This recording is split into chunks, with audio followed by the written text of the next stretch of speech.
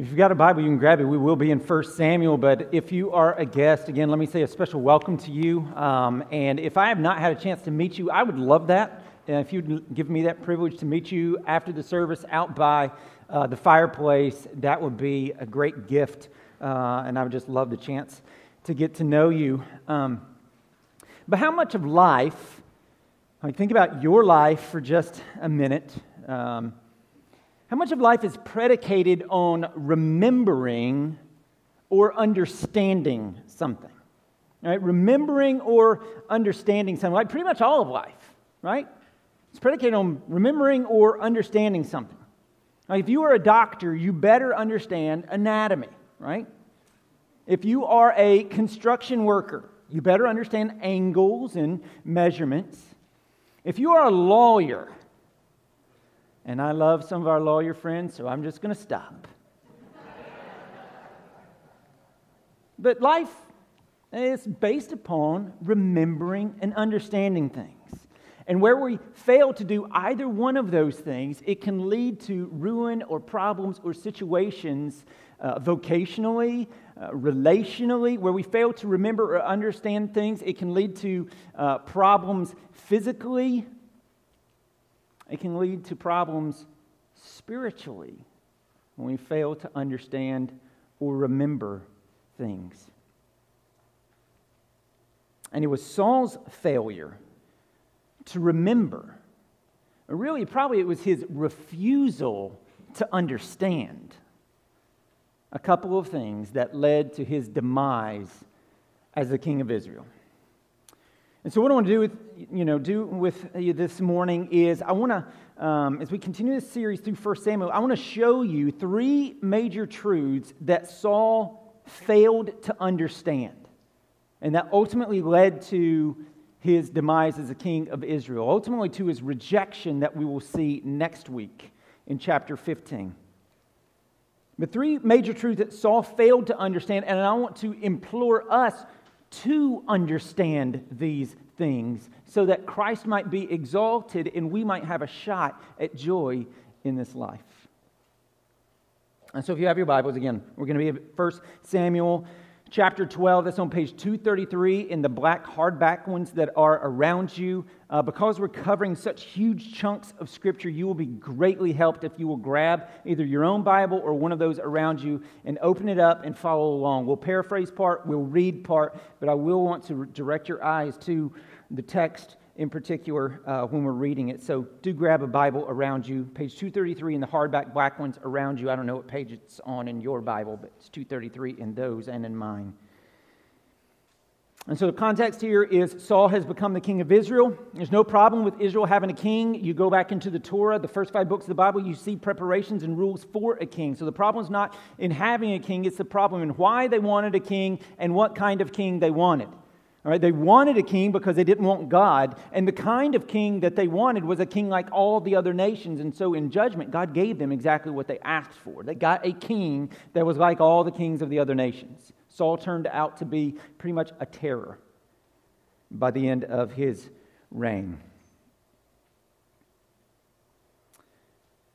But even in their disobedience and in their rebellion against God in seeking a king, even in that, there's grace. And so look at chapter 12, verse 14. What's going on here is the prophet Samuel is kind of giving his farewell address. All right, this is the guy that the book is written for and the guy that really the king has to answer to because he speaks for God. The prophet speaks for God. But even in the midst of, once again, in this farewell address, calling them out for their rebellion against God and wanting Saul for a king, he says this, verse 14. If you will fear the Lord and serve Him and obey His voice and not rebel against the commandment of the Lord, and if both you and the king who reigns over you will follow the Lord your God, it will be well. But if you will not obey the voice of the Lord, but rebel against the commandment of the Lord, then the hand of the Lord will be against you and your king. And so verse 14 again, if you'll fear the Lord and serve and obey His voice and not rebel against the commandment of the Lord, all right? Like, they've done all this sin. He's saying, if you'll live this way, Even in the midst of your sin and rebellion, it will be okay. Like, this is something, before we even get into major truths, it just popped off the page at me that it's such grace here. They've rebelled. They have turned away from God. And Samuel is saying, God is saying through Samuel, that even though Saul's kingship is an affront to the Lord, nevertheless, if they will humble themselves before the Lord, turn to Him, seek Him, follow the Lord their God, that the Lord would be gracious to them. It will be well, it says. And so here's what I want you to see. And sometimes a Christian will do something, and then they'll realize that they made an unwise or even sinful decision. But they can't go back on that decision now. Like the Israelites, they can't go back. Like, they have their king. They're stuck. There's no going back now. They've got the king. Nevertheless, if they will follow God, it will be well with them. God will be gracious to them. And it's the same in our own lives. Like, yes, you may have made a bad decision on a job change, or maybe moving to a different house, or moving to a different city, or maybe even entered into a foolish marriage. And in some of those situations, you may not be able to reverse those decisions. And so what do? Like the Israelites, you're stuck. What do you do? You recognize you made a bad choice. Well, you turn to the Lord exactly where you're at. And you seek to follow the Lord your God from here going forward, walking in faithfulness. Richard Phillips puts it this way: there's no situation and no problem in which Christians cannot be blessed by God's mighty help, if only we will turn to the Lord in sincere faith, humble ourselves before Him as our Lord and God, and renew our commitment to walk in His Word. This is the all-purpose solution to every problem, and it works because God is so gracious and ready to receive His erring children and to put His blessing upon our heads. Repentance, faith, and new obedience are the way forward for every Christian from wherever we are, good or bad, right at this moment. And so right off the bat, be encouraged by that. Okay? Right off the bat, be encouraged by that. And then after performing a miracle, Samuel basically says the same thing again in verse 19. We'll get verses 19 through 25 with me. Kelly just read them, but I want to read them again. And all the people said to Samuel, "Pray for your servants to the Lord your God, that we may not die, for we have added to all our sins this evil, to ask for ourselves a king." And Samuel said to the people, "Do not be afraid. You have done all this evil. Yet do not turn aside from following the Lord, but serve the Lord with all your heart. And do not turn aside after empty things that cannot profit or deliver, for they are empty. For the Lord will not forsake His people for His great name's sake, because it has pleased the Lord to make you a people for Himself. Moreover, as for me, far be it from me that I should sin against the Lord by ceasing to pray for you." Elders, we must pray for the congregation. "And I will instruct you in the good and right way. Only fear the Lord and serve Him faithfully with all your heart. For consider what great things He has done for you." If you do that, you will be overwhelmed at what great things He has done for you. "But if you still do wickedly, you shall be swept away, both you and your king." And so again, this is just chock full of good news. The Lord will not forsake His people. He will not forsake His people. For it has pleased the Lord to make you a people for Himself. Praise God for that. That is good news for me. He's not going to forsake us. If you are in Christ, you are His people. He will not forsake you. Over and over, the Scripture declares this.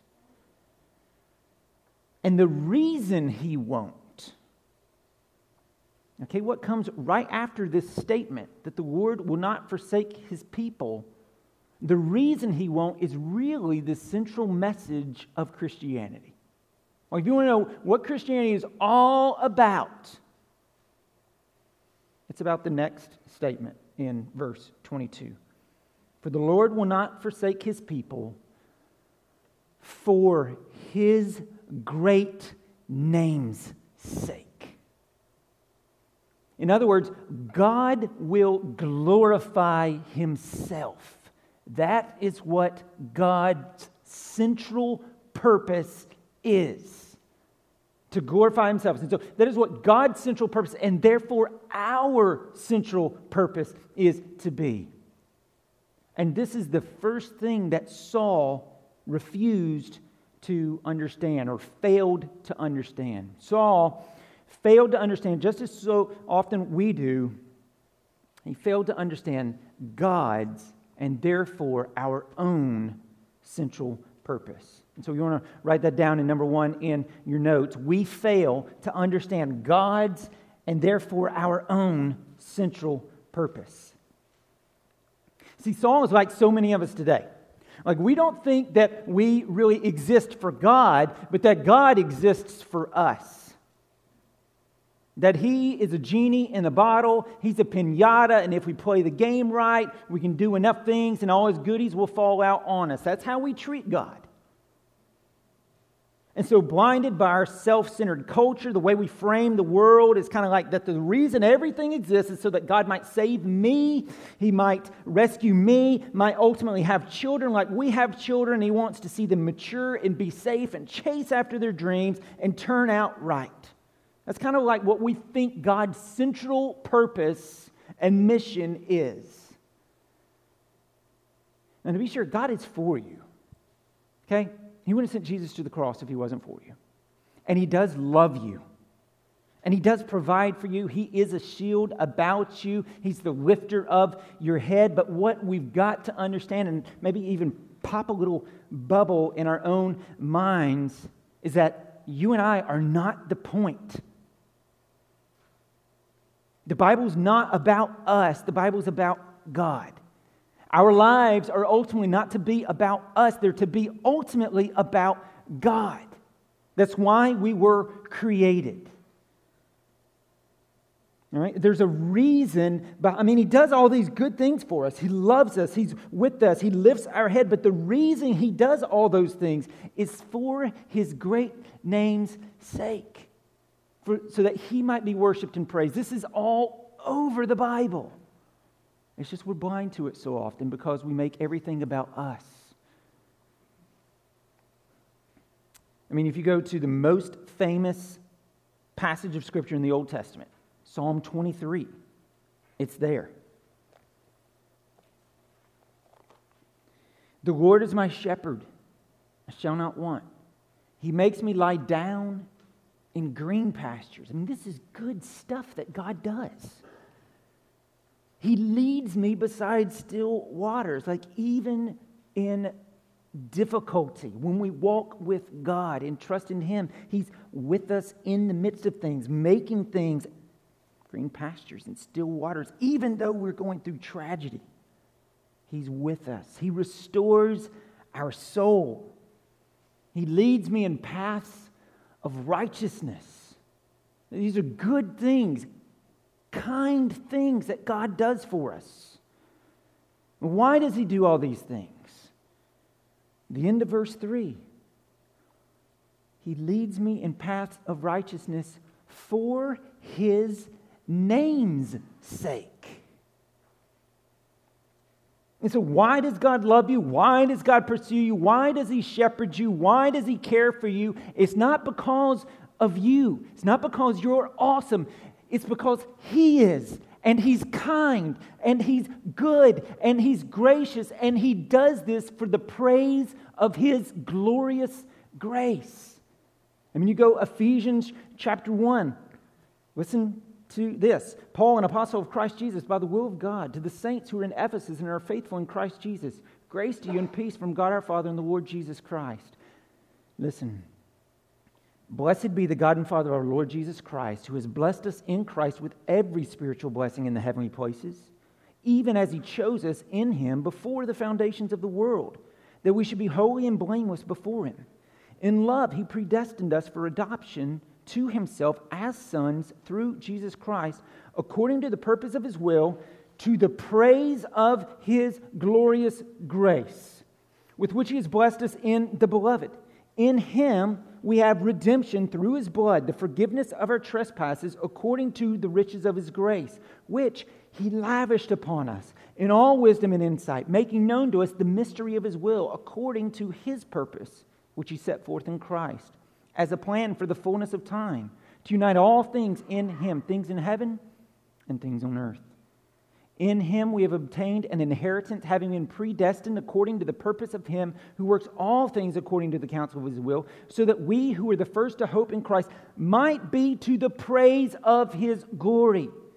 In Him you also, when you heard the word of truth, the gospel of your salvation, and believed in Him, were sealed with the promised Holy Spirit, who is the guarantee of our inheritance until we acquire possession of it, to the praise of His glory. So 3 times right there, to the praise of His glorious grace, to the praise of His glory, to the praise of the glorious. Friends, this is the theme of the Bible, that God exists ultimately for to receive praise, to be worshiped, to be glorified. He is after the praise of His glorious grace. And so the central purpose or the mission of God fundamentally revolves around His glory, not yours. And that's what His mission is all about. It's all about bringing glory to Himself. Everything He does, even loving us, is about that. And before you go, well, how arrogant is that? I mean, aren't we supposed to consider others before ourselves? Yes, humans are. He's God. Right? Like, He is the supreme reality of the universe. There's nothing higher, right? He created all things. There's nothing that exists outside of God. And so what we are to do is we are to worship and submit ourselves to the supreme reality of the universe. That is God. And so if God submitted Himself to something lesser, that would make Him an idolater, because He is the supreme reality of the universe. So God needs to be about God. God necessarily has to be about God, or He's not supreme. Something else would be. And so God exists for the praise of His glorious grace. And He loves us, absolutely. This is all over Scripture. He saves us. He's a Father to us. He rewards us. He's returning again. He's going to bring us to Himself into fullness of joy. But all of that finds its root in Him being praised and worshiped and glorified. And so that's why I always say God is always working for His glory and our ultimate good. Our ultimate good. So our ultimate good is His glory. But what I want you to see, we aren't the point. I want us to humble ourselves before God. God's the point. Everything revolves around Him. Everything rolls up to Him. And that's hard for us, because everything in our culture makes us the point. Everything in our culture says, you're the point. Fulfill everything about you. And I'm not quoting that song. But that is how we live. It's about me. I mean, it's the oldest sin in the Bible. You look at Adam and Eve. What did they do? Well, God, I'm more important to me than you are to me, so I'm going to do what I want to do. I mean, I deserve it. I'm entitled to this. Why shouldn't I have this? And we do the same thing. I'm more important to me than God is to me. And I deserve this. This is fine. I'll make my own rules. I'll play by my own rules. I deserve this. Life's about me. And that's a lie from hell. And so for God's glory and your own shot at actual, lasting, eternal joy, not temporary happiness in this life, in this world, why gain the whole world and lose your soul? As lovingly as I can, I have to tell you that you are not the point. I am not the point. In fact, if we look at it biblically, we're not even in second place. Consider others more important than yourself. So we get the bronze. God, neighbor, us. And so God's mission, His central purpose, is about glorifying Himself. But that is actually for our joy. That actually is for our joy. Because if God is after the praise of His glorious grace, if He wants us to delight in that, praise Him for that, worship for, revel in that, be joyous over that, then that means He can't be after our beat-down, begrudging submission, you will obey. He's after the praise of His glorious grace, meaning we find our joy in Him, not in trinkets and toys, but Him. That He's our treasure, He's our joy, He's our satisfaction. And so just really practical talk to, particularly to members of our church for just a second. If this is the central purpose, not just church members, this is everybody. If this is God's central purpose, then it has to be our own. If this is what God, the supreme reality of the universe, is about, then is that not what we are to be about as well? And so the mission of the church, so here's what we're talking about, the church, must be linked to the mission of God. Or else, what are we doing? What's the point? And so that's why at Providence, our very purpose statement is to worship and enjoy God. And lead others to do the same. See, church member, you are God's messengers. Christians are God's messengers. We are to show the world what God is like. Okay, newsflash, non-Christians don't read the Bible. So the only way that someone who is not a follower of Christ is going to learn about God and His priorities is by watching the lives of those who bear His name. And so then we have to ask ourselves this question: what do our lives say about God? What does your life declare about God? Does it declare that God is to be revered and He's glorious? Or does it declare that God is all cotton candy and unicorns and exists as a genie in a bottle to give you, to help you self-actualize your greatest dreams? Is life about you or Him? Does your life declare that God is worth making sacrifices for? Sacrifices in time, sacrifices in money, sacrifices in preferences, sacrifices in where you live, sacrifices in your standard of living, sacrifices in what you do for a living. What does your life declare about God? Does it declare that God is worth talking about? Like I said, we are His messengers. We speak with our life, absolutely, is what I'm talking about right now, but we have to open our mouths as well. I think Chad preached a couple weeks ago when I was in Central Asia. There is no plan B. We're His messengers. What does your life declare? Does it declare that God is worth obeying? That we trust His ways, not the prevailing popularity of the day. Like we said last week, morality is not based on popularity. It's based on God. It's not based on the president. It's not based on the Supreme Court. It's not based on real or fake news. It's based on God. Does your life declare that? Does it declare that God is worth obeying? And if it doesn't, repent today. God will receive you back to Himself.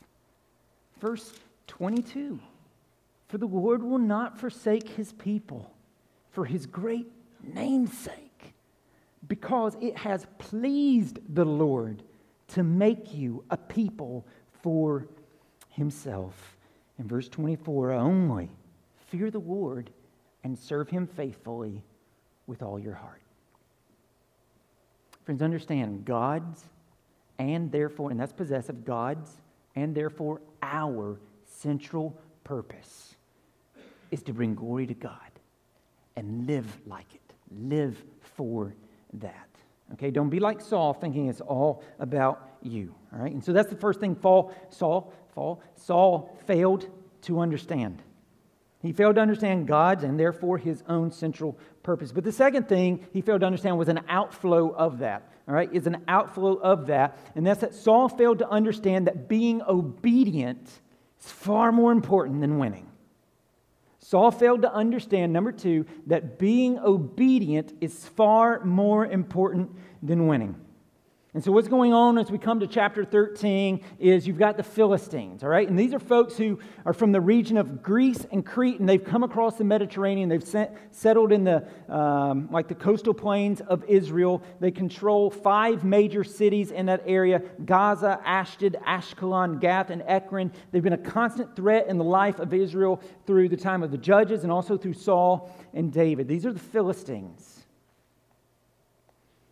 And so Jonathan, Saul's son, leads an attack and defeats a garrison of the Philistines.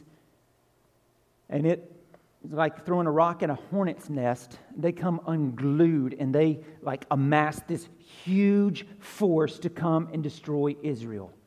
Huge force, to the point that Israel's men are they're deserting, and they're going and hiding in caves. And they're defecting and going and joining the Philistines because they know they're going to die. Things don't look good. An overwhelming force. All right? Meanwhile, back in chapter 10, verse 8, Samuel had said this to Saul.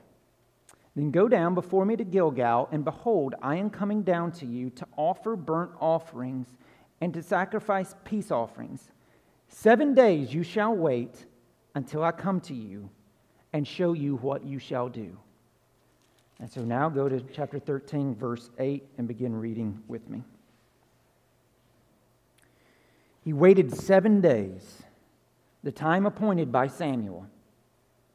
But Samuel did not come to Gilgal, and the people were scattering from him. They're deserting, remember? So Saul said, bring the burnt offering here to me, and the peace offerings. This is the role of a priest, not a king. As soon as he offered the burnt offering. As soon as he had finished offering the burnt offering, behold, Samuel came. And Saul went out to meet him and greet him. Samuel said, what have you done? And Saul said, When I saw that the people were scattering from me and that you didn't come within the days appointed and that the Philistines had mustered at Michmash, I said, now the Philistines will come down against me at Gilgal, and I have not sought the favor of the Lord. He didn't care about the favor of the Lord. This is about him. So I forced myself and offered the burnt offering. And Samuel said to Saul, you have done foolishly. You have not kept the command of the Lord your God with which he commanded you. For then the Lord would have established your kingdom over Israel forever, but now your kingdom shall not continue. The Lord has sought out a man after his own heart. This is going to be David. We'll meet him in 2 weeks. And the Lord, and ultimately it's Jesus, because David fails as well. And the Lord has commanded him to be prince over his people because you have not kept what the Lord commanded you. And Samuel arose and went up from Gilgal. Samuel leaves. The rest of the people went up after Saul to meet the army. They went up from Gilgal to Gibeah of Benjamin. And Saul numbered the people who were present with him, about 600 men. And so, verse 9, Saul sinned badly. All right, Samuel had told him, chapter 10, verse 8, wait for the sacrifice in Gilgal. But here, 13, verse 9, Saul specifically disobeys God's word. I mean, here he is. He's in Gilgal. He's waited 7 days. The enemy surrounded him. Things do not look good. The odds are against him. And he starts to panic a little bit. I mean, if he doesn't win this battle, then his country, or really all he's concerned about is his own kingdom. It's going to be lost. And so he's got to win. And so Saul caves to the desire to win in opposition to fidelity to God. Saul failed to understand, number two, again, like we so often do, that being obedient is far more important than winning. Right? He failed to understand that. Instead, as one guy put it, by his actions, Saul confessed that certain emergencies render Yahweh's word unnecessary. And so what about you? And what about me? Do we do this? When things stack up against us, or they stack up against things that we care about, do we give way to the practical realities and believe the lie that certain emergencies or situations render God's word unnecessary? Your friends, what matters most to God is not success, but obedience. God is not looking for winners. He's looking for disciples. The Bible teaches that obedience matters far more than vocational achievement. And so for those of you who are Christians, you might know, and I'll ask the question, how many of you know Proverbs chapter 3, verse 5, which says, "Trust in the Lord with all your heart and lean not on your own understanding"? If you're a Christian, have you ever heard that verse? All right, if you're a Christian, yeah, most of you who are Christians in here have heard that verse. Super popular. It's on coffee cups. It's on, memes on Facebook. You're going to see this everywhere. Trust in the Lord with all your heart and do not lean on your own understanding. Saul did not do that. And though we love the verse, we so often don't do that. Given the circumstances, it seemed best to Saul, even necessary, to violate the commands of the Lord. But we're called to trust in the Lord and lean not on our own understanding based upon the circumstances. And this implies in so many areas of our life today, from child raising to dating to marriage to business, politics. Whereas our society encourages independence in children, the Bible commands obedience to parents. Whereas the world applauds sexual indulgence in dating, God requires purity and self-control. Whereas the world commends living together before marriage, the Bible says put a ring on it or get out. Whereas the world lives in business and politics with a win at all costs, as long as you win, it doesn't really matter mindset, the Bible says that obedience is more important than winning every single time. Because the world's values will very often obviously conflict with the teaching of God's Word. But it's never right to disobey God based upon culturally defined and ever-shifting definitions of what's right and wrong. Again, God's not looking for winners. He's looking for disciples, obedient ones. But not Saul. Saul was a win at all costs, no matter what that means, no matter what I have to violate, even direct commands from Scripture, pragmatist. That's Saul. And so verse 13 again, and Samuel said to him, "You have done foolishly. You have not kept the commands of the Lord your God with which He commanded you. For then the Lord would have established your kingdom over Israel forever. But now your kingdom will not continue." The Lord has sought out a man after His own heart, and the Lord has commanded him to be the prince over His people, because you have not kept what the Lord commanded you. And so God does not here reject Saul from being the king, but He does reject a Saulite dynasty. He'll reject Saul next week. And it's all because Saul failed to understand God's and therefore his own central purpose. And he failed to understand that obedience is far more important than winning. But that's not all he failed to understand. He also failed to understand, number 3, that it's the Lord who saves. It's the Lord who saves. Not numbers, not might, not circumstances, but it's the Lord who saves. And that brings us to chapter 14. All right, so the Philistines have this huge force, 30,000 chariots, 6,000 horsemen, troops like the sand on the seashore are set to attack. And in the midst of that, we've got Saul's son, Jonathan. He's an amazing guy, very unlike his dad. And in the face of this imminent attack, he decides to do something. Let me read you the story. Verse 1. One day, Jonathan the son of Saul said to the young man who carried his armor, "Come, let us go over to the Philistine garrison to the other side." But he did not tell his father. Saul was staying in the outskirts of Gibeah in the pomegranate cave at Migron. The people were there with him, and they were about 600 men, including Ahijah, the son of Ahitub, Ichabod's brother, son of Phinehas, son of Eli. Remember, Phinehas is that evil man. So he's gone and got him like a discount priest, just so he can play the game. Keeping up the appearance of godliness without the form, without denying the power. He doesn't care. He's just keeping it up. Son of Phinehas, son of Eli, the priest of the Lord in Shiloh, wearing an ephod. And the people did not know that Jonathan had gone. Within the passes by which Jonathan sought to go over to the Philistine garrison, there was a rocky crag on the one side and a rocky crag on the other side. The name of the one was Bozez, and the name of the other Seneh. The one crag rose to the north in front of Michmash, and the other on the south in front of Geba. All right, so you got big mountains, you got big ravines.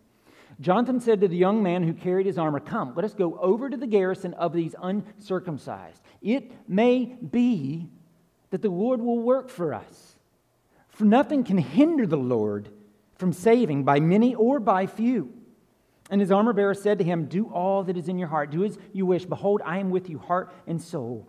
Then Jonathan said, "Behold, we will cross over to the men, and we will show ourselves to them. If they say to us, 'Wait until we come to you,' then we will stand still in our place, and we will not go up to them. But if they say, 'Come up to us,' then we will go up, for the Lord has given them into our hand, and this shall be the sign to us." So both of them showed themselves to the garrison of the Philistines, and the Philistines said, "Look, Hebrews are coming out of the holes where they have hidden themselves." Remember, people are deserting, they're going into the caves. They're used to this. And the men of the garrison hailed Jonathan and his armor bearer and said, "Come up to us, and we will show you a thing. Literally, we will teach you a lesson." Remember, lots of deserters. They're out. This is not uncommon. They're defecting to the Philistines. This is happening. So this isn't an uncommon thing for the Philistines. And so Jonathan said to his armor bearer, "Come up after me, for the Lord has given them into the hand of Israel." Then Jonathan climbed up on his hands and feet, and his armor bearer after him, and they fell before Jonathan, and his armor bearer killed them after him. And that first strike which Jonathan and his armor bearer made killed about 20 men within, as it were, a furrow's length in an acre of land. And there was a panic in the camp, in the field, and among all the people, the garrison and even the raiders trembled. The earth quaked, and it became a great panic. All right, God's at work. He's working here. And the watchmen of Saul in Gibeah of Benjamin looked, and behold, the multitude was dispersing here and there. Then Saul said to the people who were with him, "Count and see who's gone out from us." And when they had counted, behold, Jonathan and his armor bearer were not there. So Saul said to Ahijah, "Bring the ark of God here." All right, again, he's got a trinket. He's trying to use this thing. Doesn't believe in God really, but he's going to use God if he can. For the ark of God went at that time with the people of Israel.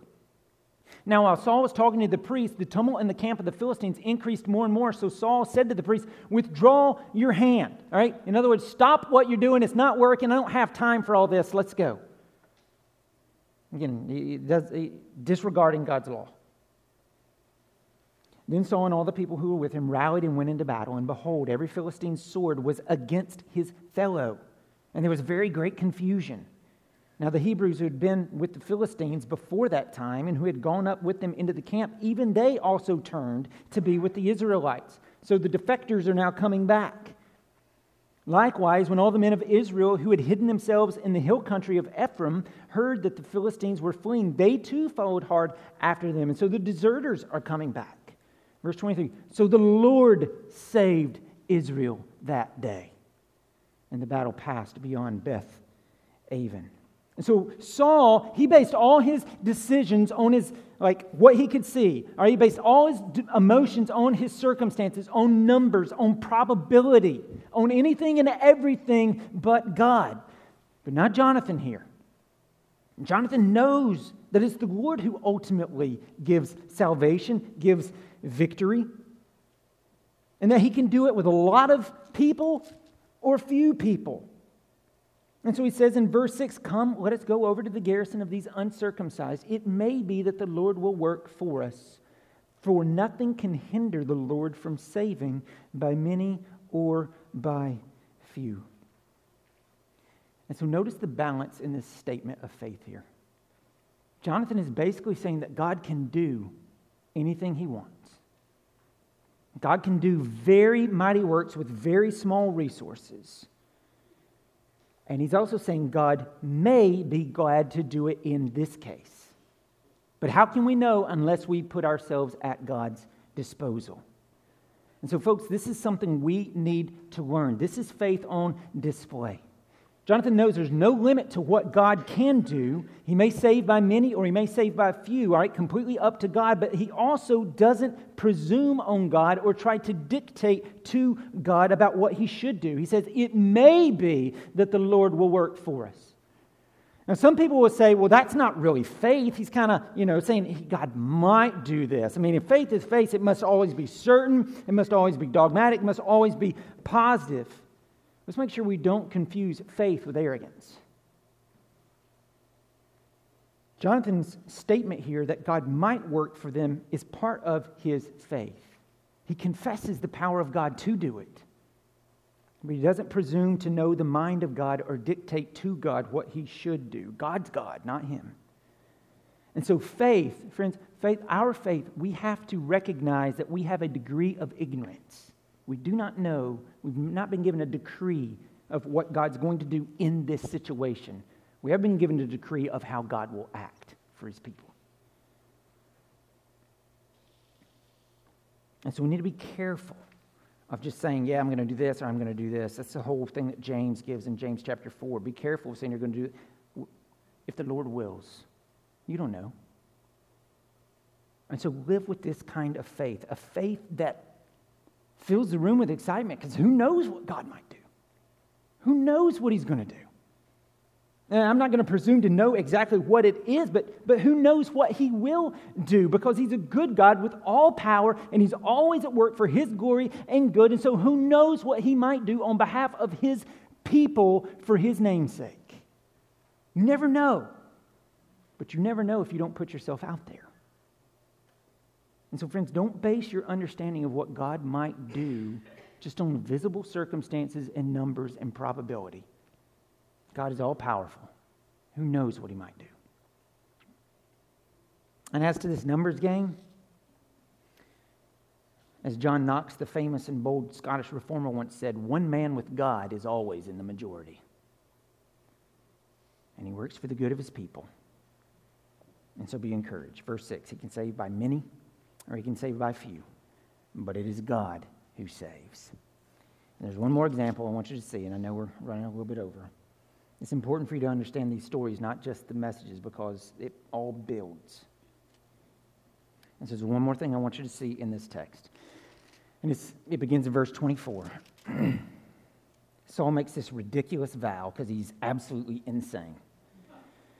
And the men of Israel had been hard-pressed that day, so Saul had laid an oath on the people, saying, cursed be the man who eats food until it is evening, and I am avenged on my enemies. So none of the people had tasted food. And so notice, this is not about God, this is about Saul, my enemies, until I'm avenged. It's all about his name, he's all about himself. And so he makes this ridiculous vow, even though you guys just were in a huge fight, you can't eat. No eating. We're going to go fight some more with no energy, no eating. Completely insane, right? Meanwhile, Jonathan doesn't hear this, so he's walking through the forest, he sees some honey, and he eats it. And the Bible talks about how he's revived, and his eyes are glowing like he has energy, and everyone else is walking around, blood sugar's low, like he's good, they're not.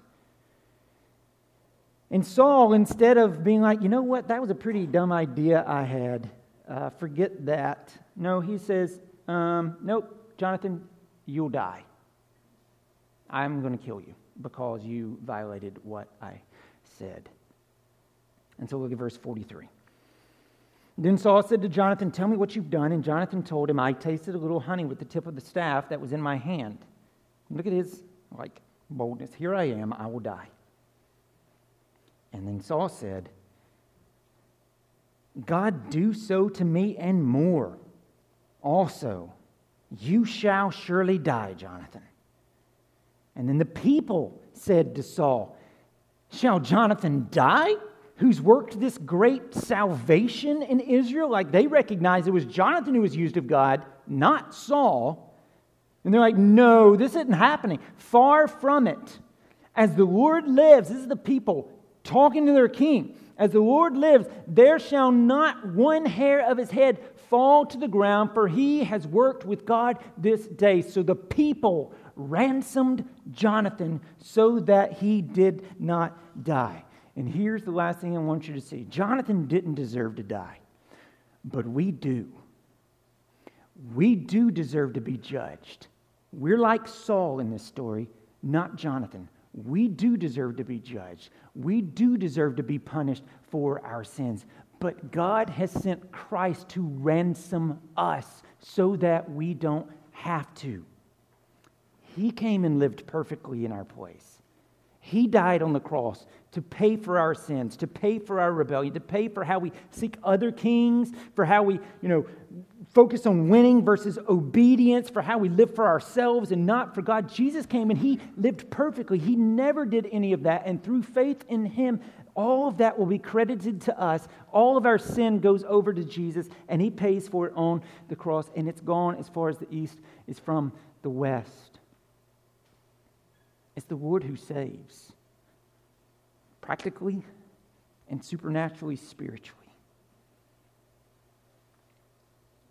And so, friend, without Christ, turn to Christ for the forgiveness of your sins. Christian, turn to Christ for the forgiveness of your sins. Confess them. Repent of them. Turn from them and begin following Christ today, right where you're at. As we said in the beginning, there's no situation and no problem in which Christians cannot be blessed by God's mighty help if only we will turn to the Lord in sincere faith, humble ourselves before him as our Lord and God, and renew our commitment to walk in his word. And so, dear friends, let's do that. And part of that is learning to understand what Saul failed to understand. That God and our central purpose is to glorify God. And that obedience is always more important than winning. And that it's the Lord who saves, not circumstances, not feeble attempts to control things, but God in his mercy. So may we learn and live these things. Let's pray. Father, we thank you that you are gracious and that you do receive us back to yourself, that you have determined to mark out a people for your own possession, and that you will not forsake us. Father, humble us and help us to see that we're not the point, though. You are. Everything that comes to us is for the praise of your glorious grace, but that also means it's for our joy. And we don't have to be begrudging submitters. We find our delight in you. I thank you that you're with us. Help us to be obedient and help us to be repenters. Help us to recognize our sinful tendencies and not excuse them, but to confess them and walk in freedom because Christ has ransomed us. In the name of Christ we ask it. Amen.